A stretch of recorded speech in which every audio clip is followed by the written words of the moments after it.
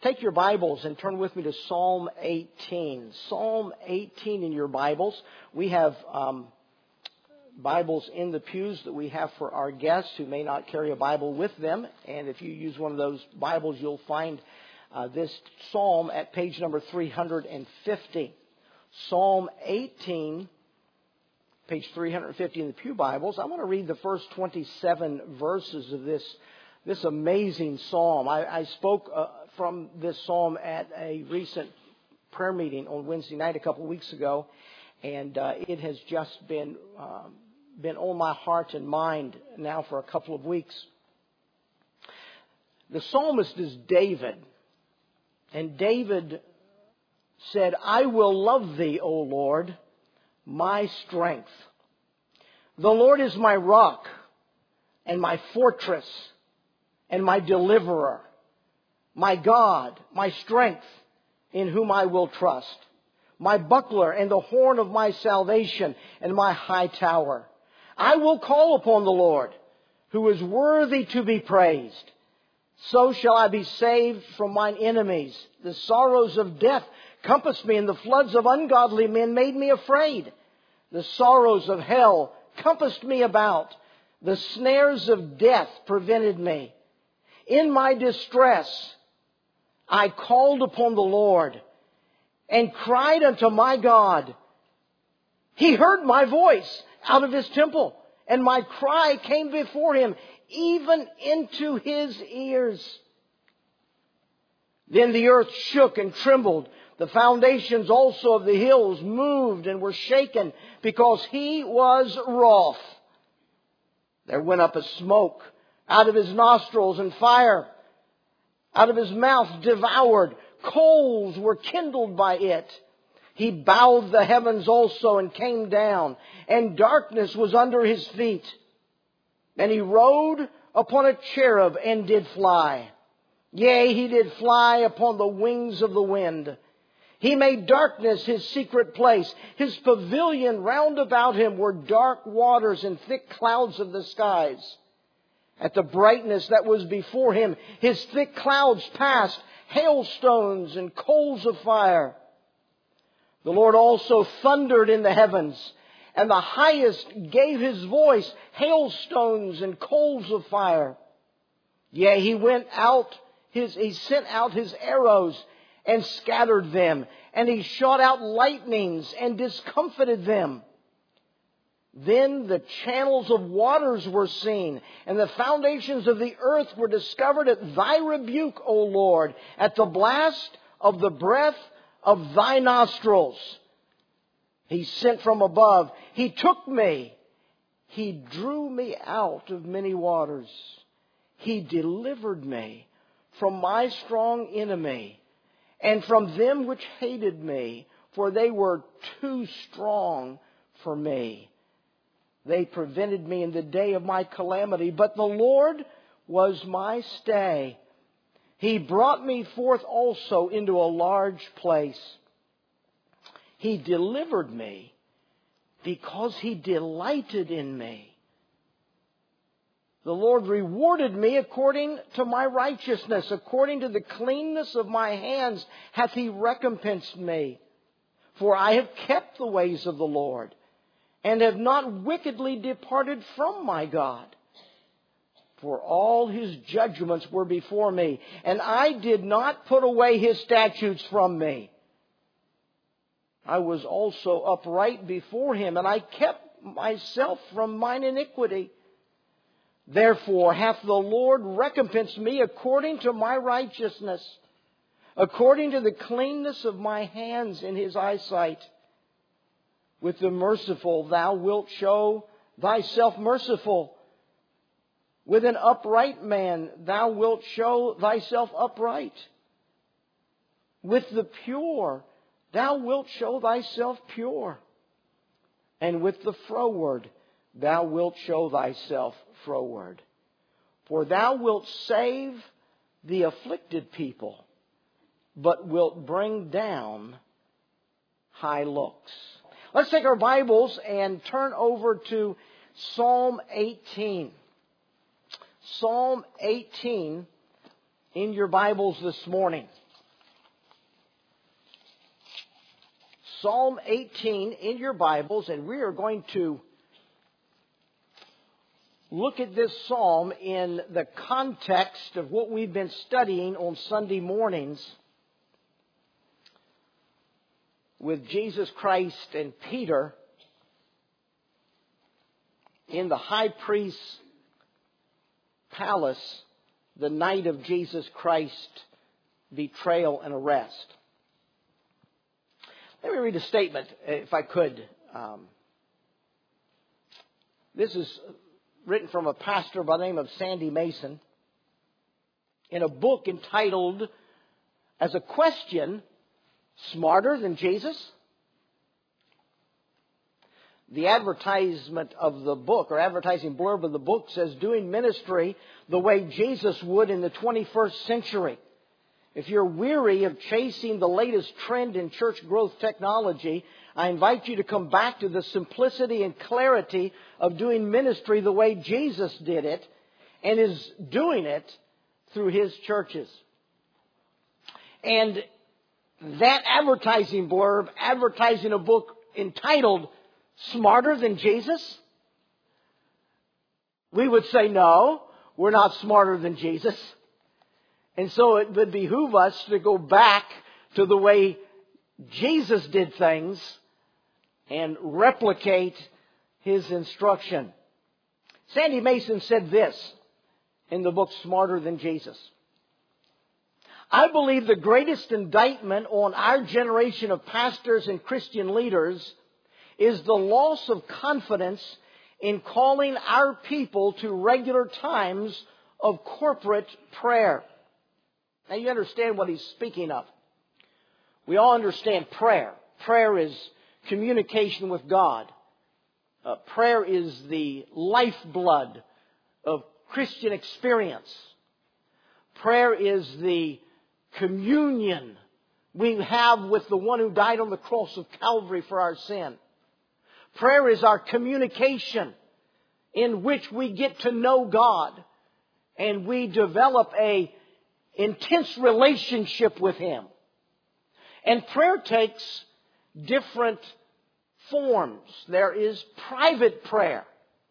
That's when you shut everything out and everybody out and it's just you alone with God. And you have times of private prayer. But then there's also corporate prayer. Corporate prayer is when Christians meet together for the purpose of praying as a corporate body. We see that in the Bible as churches banded together and prayed together.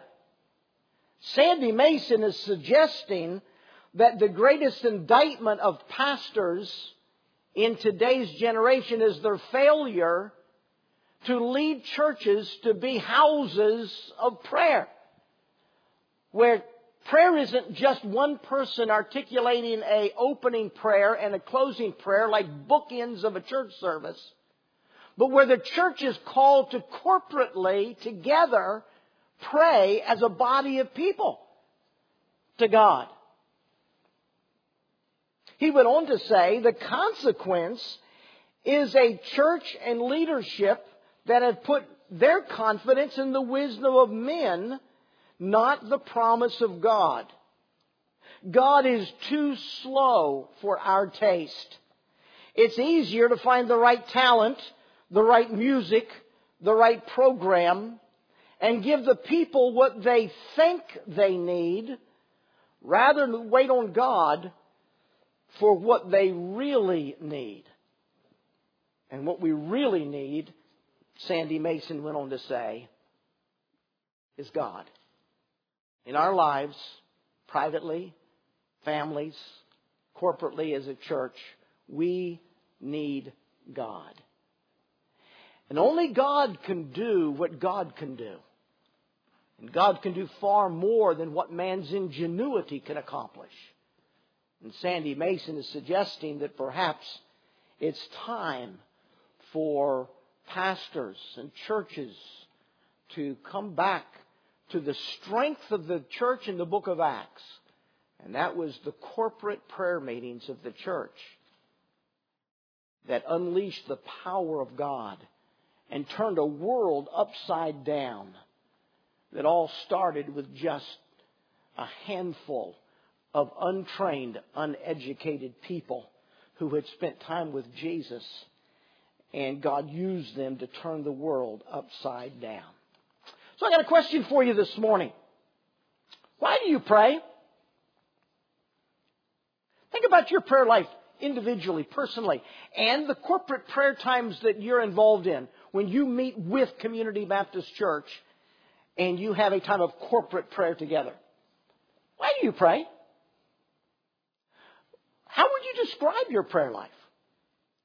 Is your prayer life vibrant? Is your prayer life exciting? Is your prayer life meaningful? If a new Christian asked you, as a seasoned Christian, would you teach me how to pray? And they handed you their new Bible, what would you do? How would you sit down with that new Christian and an open Bible and teach them how to pray? The bluff on your sermon handout this morning, the bottom line up front is this: praying thrives when a person has a relationship to God that is dynamic. I believe that's very true. Prayer thrives in an atmosphere of dynamic relationship. You know, isn't that true of all communication? You see two people that have a really good relationship. They know each other really well. They like the same things. And you put them together for a few minutes and they begin to talk, and their communication becomes animated, and they get to talking about things they both like a lot, and they have a lot of joy in, and they start talking about those things, and all of a sudden their communication reveals the dynamic relationship they have. Same's true with communication with God, because praying to God thrives on a dynamic relationship. For those of you who are typically here on Sunday morning, you know that in our Sunday mornings we've been preaching through the Gospel of Luke, and we have Jesus Christ in the high priest palace in the middle of the night after having been arrested in the Garden of Gethsemane. And he was followed there by John and Peter. And John seems to have left and is out of the picture. And Peter is with Jesus Christ in the high priest's palace. We've left Peter standing in the patio where he had warmed himself by a fire, and there's a lot of people there. The high priest's palace has got a lot of people in it in the middle of the night because of this arrest of this high-profile person named Jesus. And there's a lot going on in the high priest. The Sanhedrin has been woke up in the middle of the night and has been gathered to do a court trial. It's the Supreme Court of Jerusalem, and they're trying Jesus in the middle of the night. And Peter's on the patio, and it's been a very difficult night for Peter. He's trying to be incognito.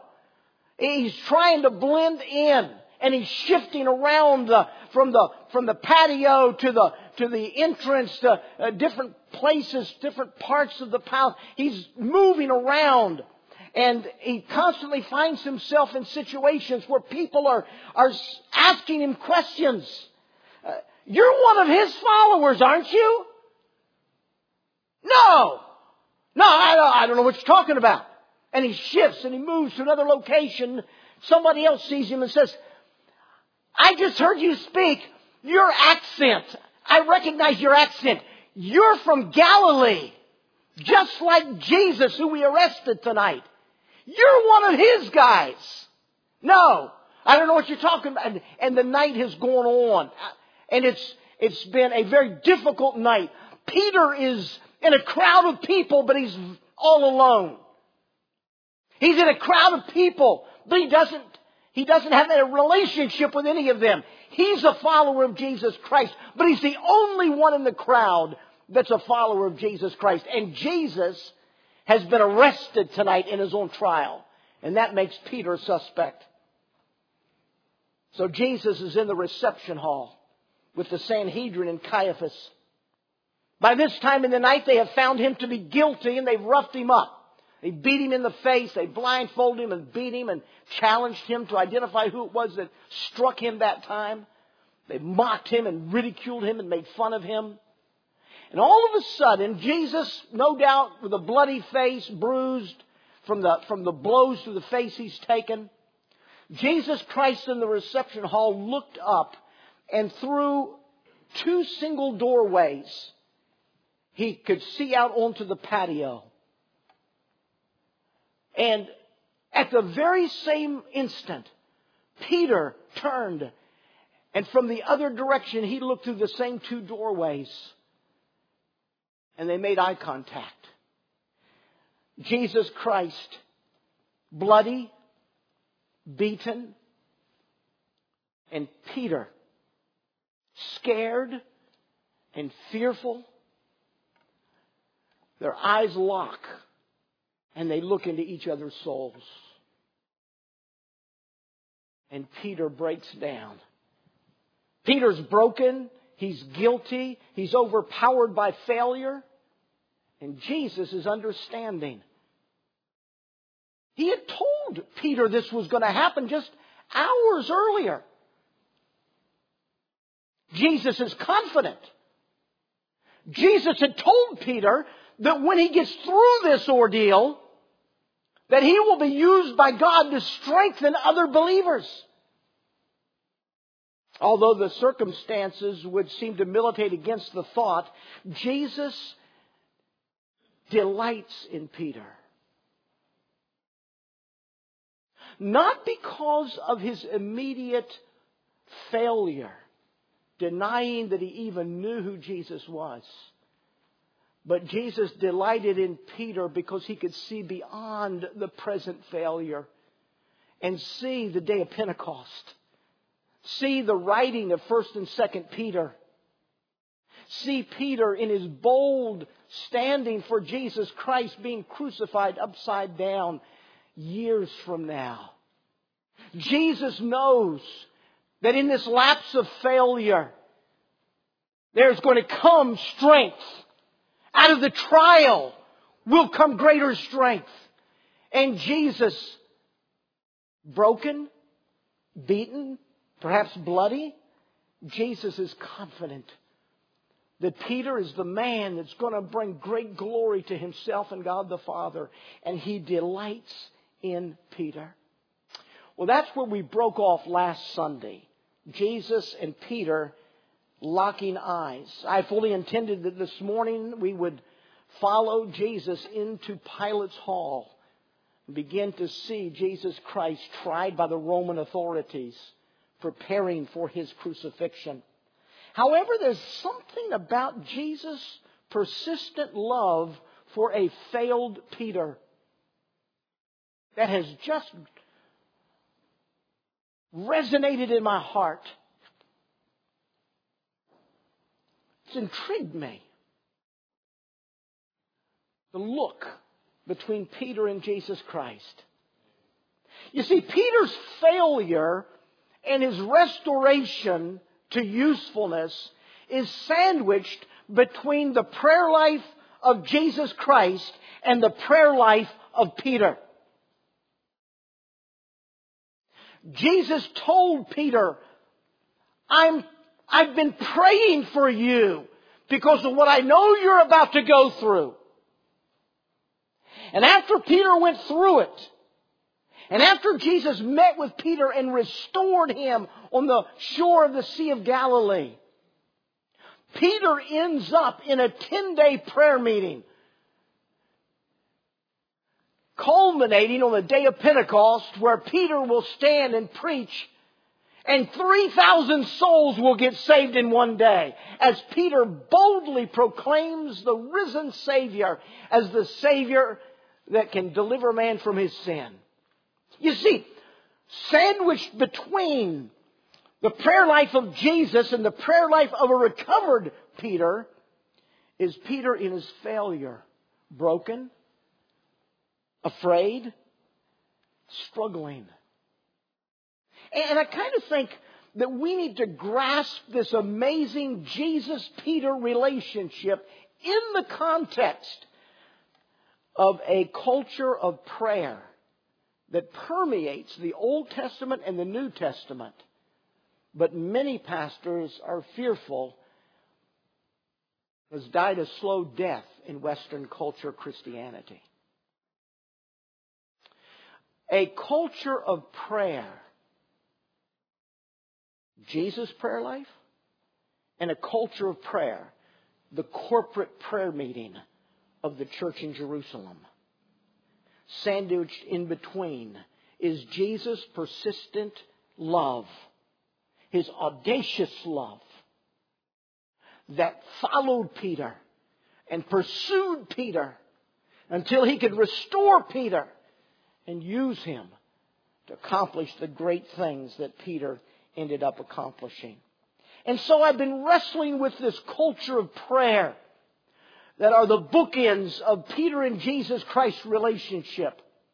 I've been reading and thinking and deliberating on where is this culture of prayer.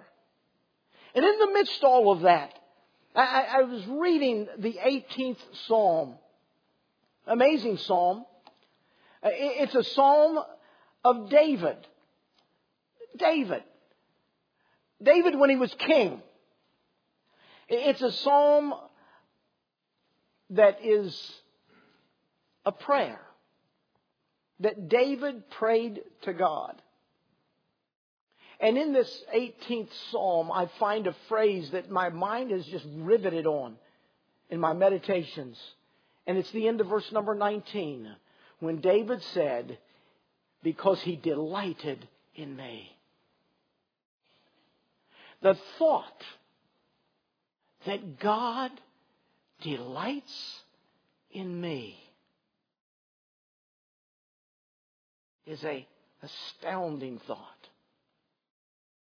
The 18th Psalm is a psalm that comes from a time in David's life, a season in David's life, a season in his life where he had been so attacked. Saul had tried to kill him. Others had tried to kill him. And David had gone through a season of life. That's why in the little fine, real small print above verse number 1 of Psalm 18, we read, to the chief musician, a psalm of David, the servant of the Lord, who spake unto the Lord the words of this song in the day that the Lord delivered him from the hand of all his enemies, from the hand of Saul, and he said. And then we have the 18th Psalm. So the context of this psalm is very interesting. The context of this psalm is that David is going through a horrible time, a season of trial, a season in which there are people trying to kill him. There are people trying to bind him in and box him in the ravines in southern Judea. There are people that are trying to capture him and put him to death. And David acknowledges that the enemies that are trying to destroy him are stronger than he is. And he's been wrestling in this season of life in which his problems are bigger than he is. His problems are stronger than he is. His problems are multiplied over and over again that left him in discouragement and depression. He called it, I am in distress because of this season of my life. But then God, through His gracious interaction, God delivered David from all of his enemies. And after God delivered David from all of his enemies, David is overjoyed. David can breathe again. He's not boxed in. He's not being chased from every direction. He can finally breathe again. He says, the Lord led me into a large place. I was confined and boxed in, but now it's as if I can walk freely again and I can breathe and I can lift my head up and this is wonderful. And it was in that deliverance from his trials that David prayed this prayer. This is a prayer. Psalm 18 is a prayer. You can go through the psalm. I spoke on this psalm a couple of weeks ago in our corporate prayer meeting on Wednesday night. And we took just a couple of minutes to just note a couple of things in this psalm. And I've been reading it over and over since. And when you go through this psalm, you will find different places where David addresses God directly. Like verse 1, I will love thee, O Lord. He's speaking directly to God. You'll find that throughout this psalm. You'll find it in verse number 25 to 29. You'll find it in verse number 35 to 43. You'll find it in verse 48 and 49 in different places. But intertwined between those direct statements to God, you'll find David talking about God. Like verse number 2. The Lord is my rock, my fortress, my deliverer. He didn't say, God, you are my rock. He said in a statement, the Lord is my rock. And you find that throughout this psalm. It bounces back and forth between talking to God directly to talking to God about God, describing God, speaking of the character of God, the attributes of God, the nature of God. He's praying to God and he addresses God, but then he talks about God to God. And then he sends it to the chief musician and says, add this to our nation's hymn book. And it became a song. And so it was sung. And for generations, Jewish people would sing this song to the whatever music the chief musician put it to that God did not preserve in His Word. He gives us the lyrics but not the tune, if you please. They would sing it, and as they would sing it as if they were praying this to God. This is called praying Scripture. When you pray Scripture, when you let the Word of God give you the content of what to talk to God about. That's praying Scripture. For generations, the Jewish people would pray to God the Scripture that was written here in Psalm 18. And so it's both a prayer, it's a description of God, and it's a song sung by the people of God. All wrapped together in one. And David's praying flows back and forth between conversation to God to conversation about God as he expresses who God is to him as he communicates with God. You see, that's what prayer is all about.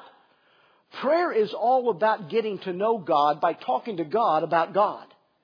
And the more you talk to God about God, the more you know God. And your communication of prayer deepens your relationship, and your relationship with God is revealed in the depth of your prayers.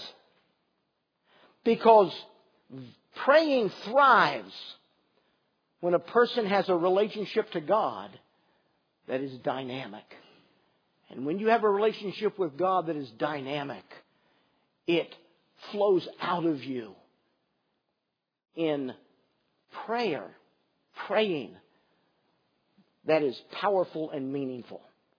And some of the things that David included in his expressions of God, he talked about his love for God. He talked about his trusting God. He talked about how God is worthy of him to praise God. He described God like he did in verse number 2, talking about God as my rock, my fortress, my deliverer, my buckler, my high tower. He describes God. He retells what God did in his life. He talks about how when he was in distress, Saul was chasing him, enemies were chasing him. When he was in distress and he had no one to turn to but God, and he called out and cried out to God. He described how he reacted to trouble in life. He described what God did when he cried out to God. He retells the story of what God has done in his life. Are you listening? Are you thinking? Prayer involves you retelling to God what God has done in your life. Talking to God about the things that He's done. Prayer involves retelling to God what He's done. It included acknowledgments of cause and effect. You read and study this psalm and you find there's things that he did that caused God to do something. When God did something, that it caused something to happen in his life. You find cause and effect in his interactions with God. And all of it is woven into a prayer. A prayer. A prayer. Remember that praying thrives when a person has a relationship to God that is dynamic. Let me just point out to you the 4 acts that we see unfold out of this psalm. The first act is David's plight. He said in verse number 4, "The sorrows of death compassed me, and the floods of ungodly men made me afraid. The sorrows of hell compassed me about. The snares of death prevented me in my distress." He speaks of his plight. What he's gone through. Due to the hatred of other people, David finds himself surrounded and afraid. He knows that death is a very real possibility. The sorrows of death have compassed around him from every angle. He's afraid he's going to die. The ungodly men, there are floods of them. There's multiple ungodly men, and they hate him. And he says that those ungodly men are surrounding his life, and he's afraid of them. He talks about the sorrow of hell. He talks about the snares of death that have come into his life. David's plight is that he is in great distress. Then you see another act that unfolds, and that's how David responded to that. In verse number 6, David said that in my distress I called upon the Lord and cried unto my God. I called out to God. Notice he says in verse number 6, in my distress I called upon the Lord. He called out to his God by name and then cried out to him. The word cried there doesn't it's not crying like you shed tears, like you're crying over something that happened and you're shedding tears. It's a shout. It's a cry. It's a warrior's cry. It's a battle cry. It's a cry out to God. He's in distress. His plight is serious. And he responds by praying. Crying out to God. Calling out to God. And then the third act is God's response. What does God do? Well, verse number 6 says that when he cried out to God, he heard my voice out of his temple, and my cry came before him even into his ears. This is God's response. God actually heard every word that he said from way up in God's temple, from way far away in God's temple. God heard my cry. My words entered into his ears. He heard in my distress. God heard my cry. And then God acted. Oh, did God act? Verse 7 begins with the word then. In my distress, I called to the Lord. I cried to God. God heard my voice. My cry came before him even into his ears. Then God acted. Whoa, the description of the action of God. David takes all the poetic imagery of nature and violent storms and thunderstorms and hailstorms and lightning and billowing clouds and the noise and the volume and the power of a created world's weather patterns that are in distress. He called upon all the poetry and all the imagery to simply say, then God did something about my plight. God moved into action. God did something about what was happening to me. But my God moved. Verse number 17, he said, he delivered me from my strong enemy and from them that hated me, for they were too strong for me. He said, my enemies, my problems are bigger than I am. I can't solve my problems. My problems involve a lot of people. And I can't fix what's wrong. And I can't deal with what I'm going through. But God heard my cry in his very ears. And God was moved to action. They prevented me in the day of my calamity. What does that mean? The Old English word prevented speaks of something that blocks out something by getting in front of it. He said his enemies boxed him in and blocked him.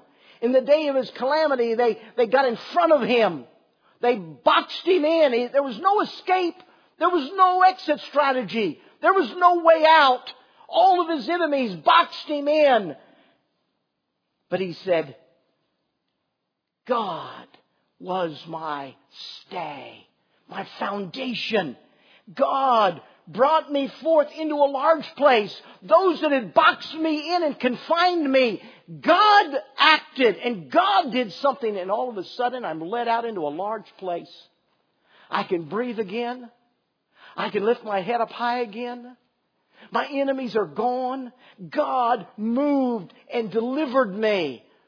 And then the most amazing statement, and it's the fourth and final act. The amazing statement is in verse number 19. He delivered me because He delighted in me. My awareness of God's favor in my life. You know, that's an amazing statement. It's an amazing thing to consider. My awareness of God's favor. God delivered me because He delighteth in me. How do you view God? Who is God to you? How would you describe God in His actions to you? David said, He delights in me. When He sees me, He smiles. He posts my picture on his Facebook account every day. He delights in me. Remember, praying thrives when a person has a relationship to God that is dynamic. How do you describe a dad's delight for his child? Well, certainly, it grieves a dad's heart when a child disobeys. Certainly, a dad's heart is grieved when a child displeases him. But does that episode of disobedience, does that moment of displeasure cause the dad to disavow the child? To deny the child? To be angry forever with the child? To be pitted against the child? How do you view God? Do you view God as an austere, angry God who's always angry with you every day? Or do you view God as a dad who delights in his children? Yes, sure, there are times of disappointment. But that's not the reality of the relationship. That's not the sum total of the emotion. The sum total of the emotion is, He delights in me. David went so far as to say, He delivered me because He delighteth in me. He answered my prayer. He heard my cry. He came to my aid because He delighteth in me. That's what God did with David. David didn't always please God, but God always pursued David. That's what God did with Peter. Jesus wasn't always happy with what Peter was saying, but He always pursued Peter because He delighted in Peter. And He had purpose to use Peter some amazing ways. You know, God does that with you as well. God delights in you. He pursues you. He wants you. He hears the words of your prayer. all the way up in heaven. And prayer activates God. And He moves into action because He delights in the cries of His children. What does a dad do when a child comes and says, "Dad, please. Dad, please"? And sometimes the dad's heart begins to break. Sometimes dad looks into his, "I wasn't going to give you this. Okay, you can have it. You can have the candy bar. We'll go to the ice cream store." The heart of a dad who delights in his child is moved into action for the better good of his child when they cry out to Him in pain and need. That's the way God is to you and I. In verse 20 to 24, David describes what God knows about him. And here's the key. Here's the key. How well does God know you? Not through His omniscience, through your prayer life. How well does God know you through the time you spend with Him?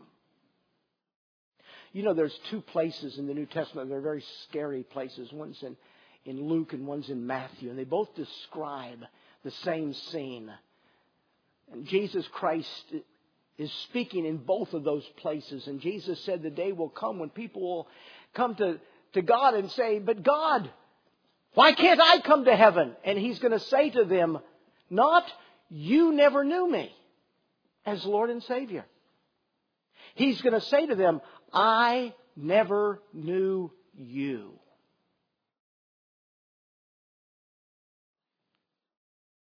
I never knew you. You never spent any time with me. You never talked to me. You never responded to my appeal when I said, "Come now, let us reason together. Though your sins be as scarlet, they shall be as white as snow." You never came and talked to me about your sinfulness. You never came and talked to me about why I sent my Son, Jesus, to die on the cross of Calvary. You never came. I sent the Holy Spirit and He wooed you. He drew you with bands of love. He drew on your heartstrings to know how much I love you. But you never responded. You never came. I don't know you because you never came and spent any time with me. But here, on the flip side of that coin, is a Christian, David, who says, "God answered my prayer and delivered me. He delivered me because He delights in me." Why does God delight in David? He explained it. Verses 20 to 24. He said, "The Lord rewarded me according to my righteousness, according to the cleanliness of my hands. For I have kept the ways of the Lord. I did not put His statutes away from me. I was also upright. I kept myself from mine iniquity. Therefore the Lord recompensed me according to my righteousness, according to the cleanliness of my hands in His eyesight." David, as a Christian, said, "God answers my prayer because He delights in me. He delights in me. We spend time together. We've gotten to know each other. He knows how much I want to be holy. He knows how much I want to live a clean life. I don't always do the right thing. Sometimes I say the wrong thing. Sometimes I do the wrong thing. I'm certainly far from being perfect. But God knows my heart. God knows I want to follow Him.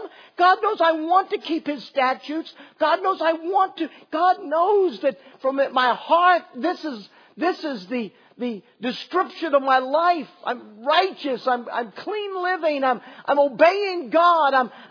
And because God knows me, He delights in me and answers my prayer and delivers me. You see, this is the place where what Pastor Ryan sang about and what David prays about comes together. It's the choir sang, "I boast only in the cross. I have nothing to boast of myself. But you know what the power of the cross did in my life? The power of the cross transformed me and put in my life a heart that wants God. I want to communicate with God. I want to please God. And a relationship develops in the life of a saved person. And that relationship is a relationship based on experience of time together, of communicating together, of getting to know one another, of talking to one another. And out of that relationship that becomes dynamic comes a free-flowing life of communication. And I communicate with God. And a church that is righteous, a church that strives to please God, a church that wants a dynamic relationship with God, will be a church that develops and has a powerful prayer life, talking to God about God. I want to encourage you. We need to understand this Jesus-Peter dynamic that was sandwiched between two powerful prayer testimonies. The prayer life of Jesus and the prayer life of the early church. We need to understand why Jesus was so pursuant of Peter. It's because he delighted in him. Because he wanted to use him. Because he had plans and purposes for him. And when we begin to understand the dynamic of relationship that is developed and displayed in prayer, then we can begin to understand David's prayer in Psalm 18. When he said, I was in distress. And you were the only one I could talk to. And he talked. It's a long psalm. A lot in it. Powerful prayer. I want to pray. I want to be a person whose communication with God is dynamic. Because my relationship with God is dynamic. You know the most often confessed sin of preachers, myself included? I've heard it over and over again in preachers' meetings. The most oft confessed sins of preachers is, I don't pray like I know I ought to pray. Prayer has slipped in Western Christian culture. It slipped in churches because it slipped in pastors' lives. I struggled with the reality that my prayer life wasn't what I read in the Scriptures. And so I sought God. I want to be a person of prayer. And I want to pastor a church of people who have dynamic relationships with God that were built through prayer and then are displayed by prayer. And that's the church of Acts that turned the world upside down. And as that preacher that I started by reading his statement, we can hire talent. We can get the best music. We can find the right program. We can do all the things that the church growth gurus tell us is the key to success in church building in America. Or we can become people of prayer and have what God can do to build His church in America. And you know something? Pastor Ron, I'd rather have what God can do than you can do. Jeff, technology, Matt, wherever you are, media, I'd rather have what God can do than you guys can do. That doesn't mean we want the best. We don't want the best. We want the best. But that's not where it's at. The best is a church that has become a house of prayer. And as a house of prayer, God has moved into action. And God does what only God can do. And revival becomes experience instead of a dream. He delights in me. He wants to talk to me. What was that old song? I'm walking on sunshine. Back in the 70s, I'm walking on sunshine. I used that phrase and got in trouble for it because it means something different in some venues today. But back when it was written, I'm walking on sunshine was a guy who liked some girl, but the girl didn't like the guy. And then all of a sudden he found out that she really did like him and said, wow, I'm walking on sunshine now that I know she likes me. Do you realize God delights in you? You talk about walking on sunshine. God delights in me. Wow. He wants a dynamic relationship that is developed and displayed through my prayer life. Do you want that in your life? Can you pray like David?